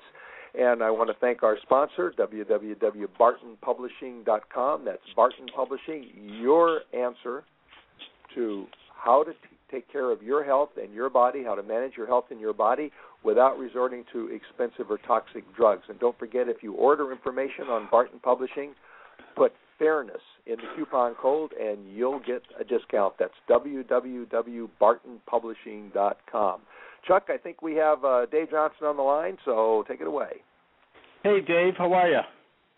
I'm good. Hey, that music just now was intense. I ran into the bedroom and changed into my wrestling outfit, so I'm ready now. Boy. Yeah, I got this wrestling mask on. Oh yeah. Oh yeah. Visual image, Dave. Right, Too bad right. people can't see me. They say I have a body for radio, and here I am. So, Dave, what's your latest in terms of articles, and where can people read it? Well, I'm a fellow at Campaign for America's Future, and I write mostly at ourfuture.org, OURFUTURE.org. And what I have a post Kimosabe? Pardon me? I say, what you mean we, Kimosabe? Anyway, go on. Yeah. I've been writing about a problem that unions have been having in the United States as compared to places like Europe and now Australia. I wrote a piece a while back that was titled, Will American Anti-Labor Policies Infect Europe? And what that was about was that there's this company, Deutsche Telekom, big telecommunications company in Germany, that owns a company in the United States called T-Mobile. And in Germany, you know, they have labor is on the boards of companies. They have pro-labor policies across the country, which is why they're doing so well in Germany. Their economy's doing well. People are paid much higher than they're paid here, the average worker, and their economy is doing much better than ours. But here, Deutsche Telekom is trying to keep the union out of T-Mobile, and they're doing all kinds of just ridiculous, terrible things, you know, the kinds of things that we're used to here, but that are unimaginable in a place like Germany. I mean, they're thinking, why would you want to keep a union out? Look what it's done for our economy. Here, they do all these anti-union tactics. If there's a rumor that there might be people organizing, they bring everybody in and start just bombarding them with all this propaganda and videos and how the union's going to do this to you and the union's going to do that to you. And they don't let people talk to each other on the job, and then they start firing people who look like they might support the union. So that's what's going on with that, and I wrote about this, and I said, look, you guys in Germany better take a look at what's going on here, because if there's something we've learned in the United States, it's that when your companies get used to doing this in another country, they bring it back. Dave, let me ask you a little bit about I was talking about what we're doing in China, where we now have this system where they say, look, you shut up and take it, because we can move your job to China, so you got to shut up. Well, they're doing that. You know, they're going to take that back to Germany. So what I wrote about was now there's another instance of this, an Australian company called the Toll Group that has unions in Australia, but now they're working here. They had a truck driver, a woman who was helping start a union, and they fired her for stopping to go to the bathroom, okay, for an emergency pit stop at a bathroom. They fired her, okay, and obviously it was because she's a union organizer. And that's an Australian company. So what I wrote this time was titled, Workers of the World, Pay Attention. And I'm just going to read you the first couple lines of it, okay? And then, there's something happening here. What it is becoming clear. There's a company blocking a union over there, and that's telling you you've got to beware. Breaking union strikes deep. Back to your country it will creep. It starts when they pay low wages and exploit workers here. Pretty soon you're fighting them there. And then I have a video of Buffalo Springfield doing there's something happening here too. There. Dave, let me just ask you about this T-Mobile situation. First of all, I mean, there was an article in the Drudge Report that I thought of you the other day. I can't find it right now, but it was talking Chuck, I about. love that you think of me when you're reading the Drudge Report. Well, this one has to do with you, Dave. I mean, it was basically a union, which I can't remember which one. In the United States. They linked to me once, and it crashed my server. Well, they declared that this Chinese, not premier, but a powerful figure in the Chinese government was a great friend of unions. Did you see that? That this? was the Longshoremen's Union. I saw that today. Ah, yes. First of all, I want to ask you what the heck that's all about. But before we go to that, I want to talk about T-Mobile. It's a German company, as you say. It's unionized in Germany, but not unionized in the United States. Now, how many? What percentage of their employees are in the United States? Well, all of T-Mobile's employees. See, they own the company T-Mobile. I see. So then it's a German company that owns T-Mobile. Yep. But in Germany, they're unionized. What do they do in Germany? In Germany, it's the same thing. But all the workers are in unions. They get paid much more. They get health insurance. No, I get that. But my question is, what percentage of their workers, if you take a look at this combined entity, are in Germany, and what percentage are in the United States? Oh, I have no idea. It's the big telecommunications. It's the AT&T of Germany. But they're all in a union over there. That's what they do. No, I understand that. But unions. I mean, what I'm trying to get at here, Dave, is that probably most of their work is done in the United States and in Germany. No. It's just completely. It's a separate company. T-Mobile and all of the things T-Mobile does here. You know, their cell phones, the wireless for computers, all of that here is a company they bought, okay? But over there, Yeah, they have phone workers, they have internet workers, etc. over there too, separately. They're all in unions over there. You know, in Germany, in Europe, especially Germany, they even have union people on the boards of directors of companies.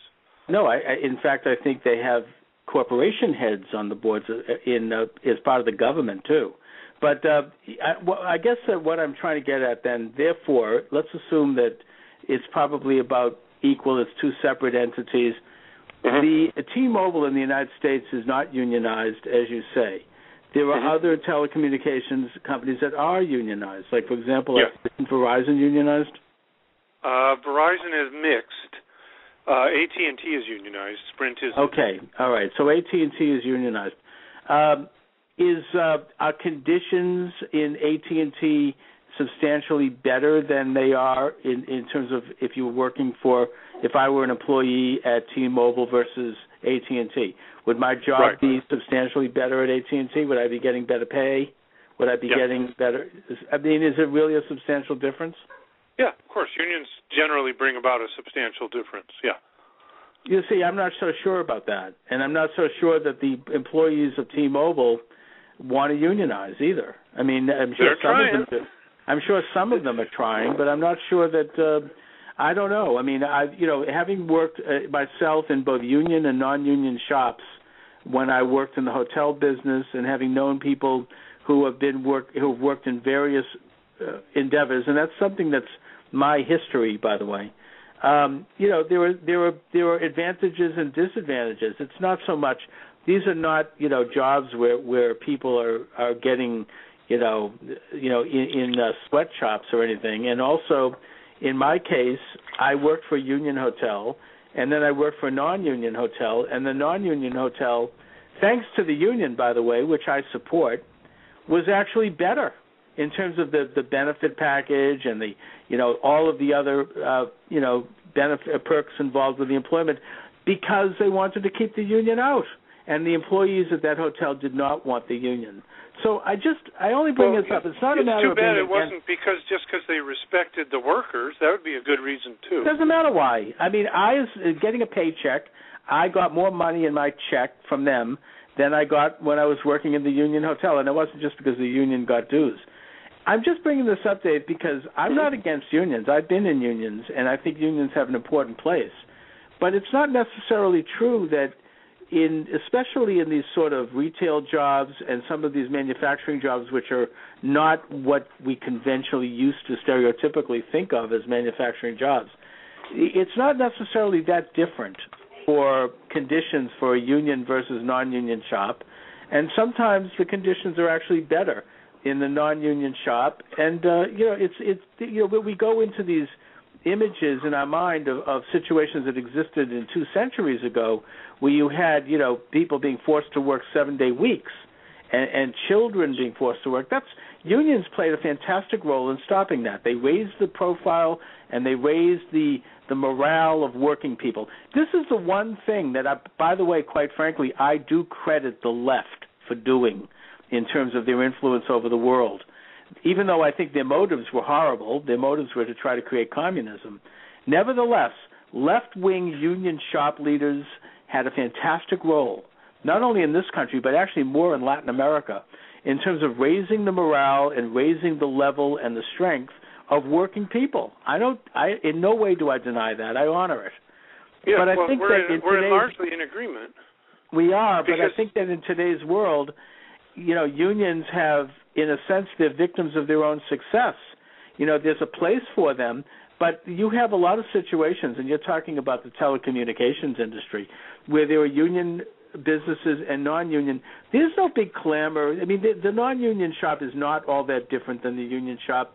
There are advantages and disadvantages, and there's no big clamor for most of the people in that business to unionize. Can I get a word in? Well, no, Sure, Patrick, I will right disagree with you on that part, because Verizon and T-Mobile, what's going on is they're trying to organize a union, and the companies are engaging in these tactics that, if we had a functioning labor department, et cetera, that wasn't being blocked from nominees and stuff, that a lot of them are illegal.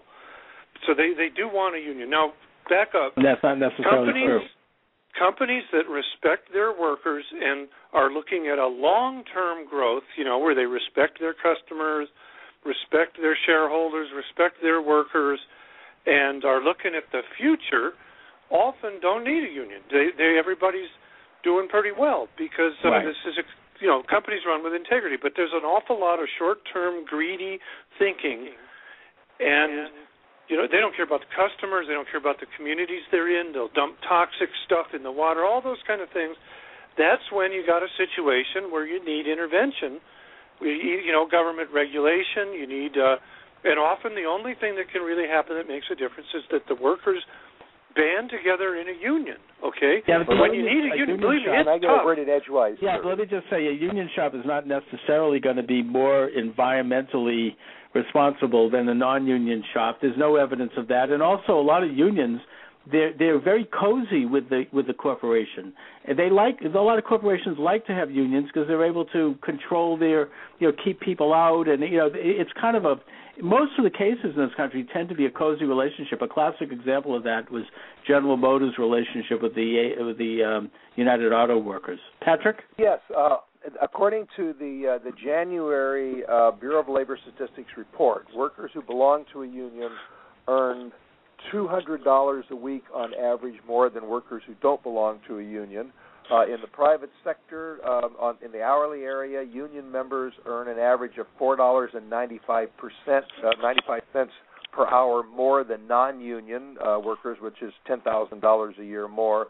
For workers in the public sector, the difference in salary amounts to roughly $165 more a week for union versus non-union. As far as benefits are concerned, 92%, according to the Bureau of Labor Statistics, 92% of union workers have access to health care benefits. Only 68% of non-union workers, and then it breaks it down there. On paid leave, union workers get 28% more paid vacation than non-union workers. 46% of union workers receive sick pay. Only 29% of non-union workers do. And on retirement, 77% of union employees were covered by pensions, or 401ks. Only 20% of non-union workers were covered by any kind of pension. So being in a union means a lot more. The Center for Entrepreneurial Development did a study of the working conditions and the environmental aspects of union versus non-union companies, and they found that unionized corporations have a much better record of protecting the environment than non-unionized corporations. In fact, what they said was, and I remember doing a column on this when I was with Skoll, is that you can tell how a company treats the environment and its community by how it treats its workers. Patrick, what are you reading from? I'm reading from the 2010 annual report put out by the Bureau of Labor Statistics. And who are they? The Bureau of Labor Statistics. It's a federal agency. It's part of the United States Department of Labor. And who is the Center for Entrepreneurial Studies? The Center for Entrepreneurial Studies, and I'm doing this from memory, is a private organization that I dealt with when I was with Skoll, which was some time ago, and I remember doing a column on the fact that who are they? They're a group of academics and investors who start up new companies. I'd have to look into it. But, Patrick, my question to you on these statistics are these for comparable or fairly exacting similar industries? And also, do we have any statistics on how many employees are in the union shop versus the non-union shop? The numbers they cite are averages, mm-hmm. And it says, and I'll quote, workers who belong to a union typically earn higher pay than non-union workers doing the same kind of job, although it varies based on sector and occupation. Well, I mean, in order to really get an accurate statistic, you need to look at very specific, like you'd have to take a look at the telecommunications field and look at the union shops versus the non-union shops and see if there's any major difference. And also, you'd have to take a look at the number of employees. For example, you say that AT&T is a union shop, T-Mobile is a non-union shop. how many employees do each of them have in comparison, and you have to go region by region to really take a look at it. I mean, I would probably guess that T-Mobile has more employees. Are you kidding?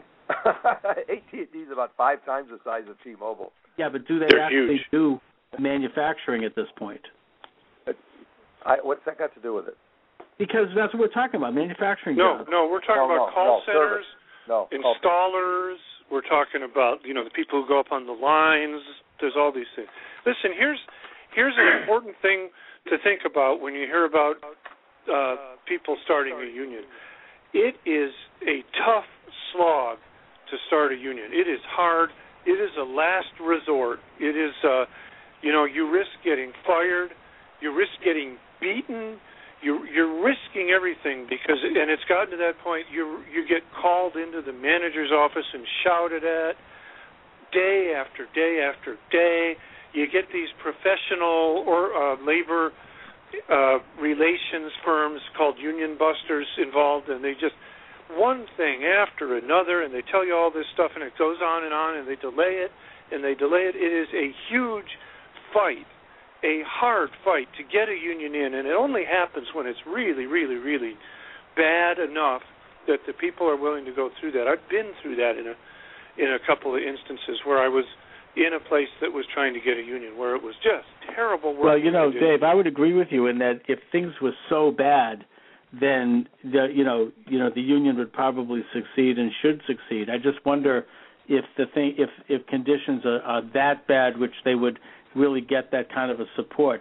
But yesterday, I think it was, or maybe it was the day before, Patrick and I got into a controversy around the issue of whether it should be, whether there should be a law that forces union people to vote for union membership and have to have their vote publicly done. In other words, they'd have to write their vote on a card that would be read by people who collect those cards, versus what we have now, which, of course, is the private vote for these sorts of things. Patrick said he thinks it's a great idea that people would have to vote in public. I said that I think that it's not a great idea because it runs against the American tradition of keeping a private secret ballot. Not that it's a constitutional matter, but that it used to be a progressive cause in this country to make the ballot secret because it prevents intimidation. Dave, you want to correct that? Dave, do you want to comment on that? What's your position on that? Well, what's going on? It's called card check. And they tried to get through a thing that says when more than 50% of the people working at a place say they want a union, then it's a union is there. That those people have said they want a union, so they have a union, and the management now has to negotiate contracts. How do they say it? Well, the problem, they turn in a card that says I vote to have a union, and why does that vote have to be? The controversy comes up in terms of why that card has to be public, which is the old-fashioned way of raising a hand versus the right to say that without having their name on it privately in a private ballot. They don't want the union to just hand in 100 cards and say, okay, 50% of the people voted, but we can't tell you who voted. You can't do that because you can't believe it. What? Who doesn't want that? Because you can't believe it. You don't know that they didn't just print them.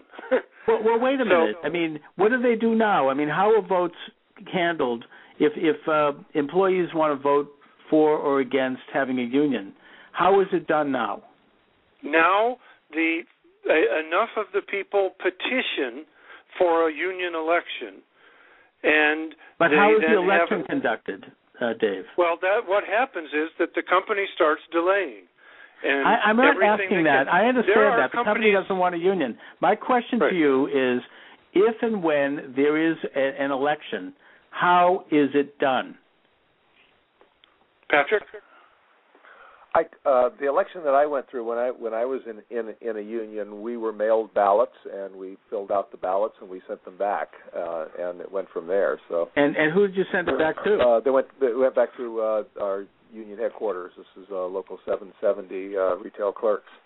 And then the union bosses counted. Well, they weren't bosses. There are no union bosses anymore. There are organizers. However, the union heads. And those are supervised by the labor department. Okay, so then, in other words, you mailed back your card. The union heads, if you'd rather, they counted under supervision from a third party, from some sort of an arbitrator. From the U.S. government. Okay. But those cards are not signed. In other words, you don't have to declare your name on the card. I don't recall. I think I did have to sign it. Yeah, I think you do too. And I think that's what this whole controversy is about. The unions want people to Chuck, all the stuff publicly about do it. whether it's public or private is simply a smokescreen to have a reason to say we can't just have a union if enough people say so. Because they have this effective way of delaying it, companies 5, 6, 7 years. Okay, but I agree with that. That's a separate issue. The fact is that that is the issue. Well, no, the issue is that if and when there's going to be an election, and I think that there should be an easier way to do it. Of course, companies don't want unions. They shouldn't be able to prevent it. But if there is going to be an election, people should have the right to decide, anonymously, just like they do when you elect public officials, because to have it any other way is going to open individuals up for intimidation by unions, not so much, and by companies. or by companies. But the fact is that if you have to sign something and declare your name, and you can be found, and your name is in the yellow pages, and you're voting against a union when the union has tried to make this happen. I mean, look, Dave, you'll admit that there's a long history of unions behaving rather unkindly, and again, this isn't every union, but this is some, toward workers who don't go along. They call them scabs. Yeah, the employees at a place know that if they don't get the union in, all kinds of bad things will happen to them, and they're very upset when other employees are scabs who will do things or take bribes or whatever in order to go with the company. Yeah. Look, Dave, that's right. Whatever it is, the answer is that it should be, if you have to vote in public, that is an intimidation, because some people may not want unions, and that is their right. So if there's an election, to have a really fair election, and this is a tradition, as I said, in America. This is why we have a secret ballot. In the old days, actually in the colonial times, they didn't have a secret ballot. They'd have people sit in a big room and raise their hands, and there was a lot of violence. People would get knocked in the head. Well, you know what, Chuck, it's just real easy to deal with when the cards get sent back, that they go directly to the National Labor Relations Board, which checks the signatures and counts it, then just announces it, and the labor union never sees who signed what cards. And incidentally, AT&T has 189,000 employees. T-Mobile has 42,000. So there's quite a big difference there. Well, how many of those employees are actually working, in real jobs? I mean, or versus administrators. I'm sorry, if you worked for AT&T, you have a real job. Well, you know what I mean. As opposed to administrators and office people. I'm talking about people out in the field. But Patrick, I think it's very relevant. I think that's because those are the people that might really either need a union or may be rejecting a union. But Patrick, I think that's actually a pretty good idea. Yeah. If people can mail in their votes anonymously, or at least without having to send it directly to the union, where their names would be seen by people and they could, there could be consequences, then I'd support that. I mean, I think that's, as long as there's, a reasonable level where people can be assured that they're not going to be called out publicly for their vote. That's all. My recollection is that's what the Employee Free Choice Act was. But they started saying, well, if you mail in a card, then you're not having a secret ballot as a smokescreen, a red herring to give them an excuse to vote against it. But let me give you an example of excuses to vote against it. Than what they have now. See, these are all done. These are all the way that the elections are run are all done by law. And here's what happens. Let me just give you an example. There was a recent Federal Aviation Association budget bill that Republicans, they even shut down the FAA, laid off 100,000 people, etc. for months over this, was that Delta Airlines was essentially paying the Republicans to get provisions in this bill to block a union. And what they ended up getting was that the union, when they have an election, anybody who doesn't vote in the election is considered a no vote, and it includes all living ex-employees. That's what they got written into the law. Now, is Delta unionized? No. That probably explains, and this is where I agree with you, Dave. I've always found the Delta employees to be a lot surlier and a lot meaner and a lot less pleasant than the employees of of some of the other airlines? You're not the only one. And I used to live in Atlanta, and I flew Delta constantly because that's their hub. Yeah, I just don't like them, and maybe that's because they don't have a union. I don't know. Who knows? But I was thinking that after what was I flew to Florida on not Delta but on another airline, and I was thinking how good they were. My daughter commented also, we used to fly Delta. She was like, oh, I hate Delta. So I thought of you, Dave, when she said that. I say, well, I wonder why, if that's because they're not unionized. There's a huge battle, when Delta acquired Northwest, which is very union. And Delta fought tooth and nail to keep the Northwest unions out of Delta Airlines. Of course, these are not sweatshop jobs. If Delta gets a union, airline jobs some of can them are be terrible. Even pilot jobs, it can be terrible. Sweatshop and low-paid jobs. I didn't say they were easy jobs, but it's not. They're generally fairly good-paying jobs. Maybe Delta doesn't pay as well as U.S. Air. Not anymore. And don't forget, call centers are a big part of an airline. That's not because of the corporation. That has more to do with public policy regarding international trade. These kind of things. Right. And by the way, speaking of which, Dave, I wonder if you'll weigh in on this. Patrick and I had another controversy the other day. Well, wait a minute, Chuck. On wages and working conditions for airlines have nothing to do with international trades. We're talking about domestic carriers here. The airlines have consistently cut back on the pay, particularly for stewardesses and airline attendants, and also people who deal with their tickets. And they have consistently been cited by the FAA for requiring long shifts and shifts that are actually dangerous for pilots, and there have been a number of lawsuits about that. This is with the airlines trying to lower their prices to meet competition and to do it without affecting profits. And, of course, we know that airlines have to go up and down in their profits, but it has nothing to do with international law or international trade. Okay, I agree with that, Patrick. They also have cut back on stuff they give us, too. They no longer give those great dinners that they used to give. Now you get a bag of peanuts. Yeah. Really. But listen, I want to say something more broad. But I guess that to go to the controversy, Patrick and I were talking about the rise in gas prices, and Patrick says that this is because the oil companies are becoming more greedy and that they've cut back on domestic oil supplies. I don't know if there's any evidence. Gasoline supplies, not oil supplies. Yeah, there's tons. Oh, yeah, I was just looking. Because refinery closings and stuff. Because it's out of just the greed of the companies. And I'm not saying that's not the case. But I came back and contended that this is an example of what is really happening with our monetary system, and that is that it's evidence of inflation, even though the statistics don't show that. If you take a look at perishable goods in this country, not one-time purchases, but things like gasoline, food, things that we really need every week in order to live, they're going up. And they're going up because the value of the dollar is going down. It's not because the companies are getting more greedy. I mean, I'll agree they generally are greedy and just raising their prices. It's because when the value of the dollar goes down, because there are so many dollars pumped into the economy, the prices go up because they have to keep pace with the present cost of doing business. It's not because they're raising the prices out of greed. They're trying to they're trying to keep pace with present costs of doing business, and that's what inflation does. In monetary speak, that's really only happens when you have something called full employment, and we're pretty far from that.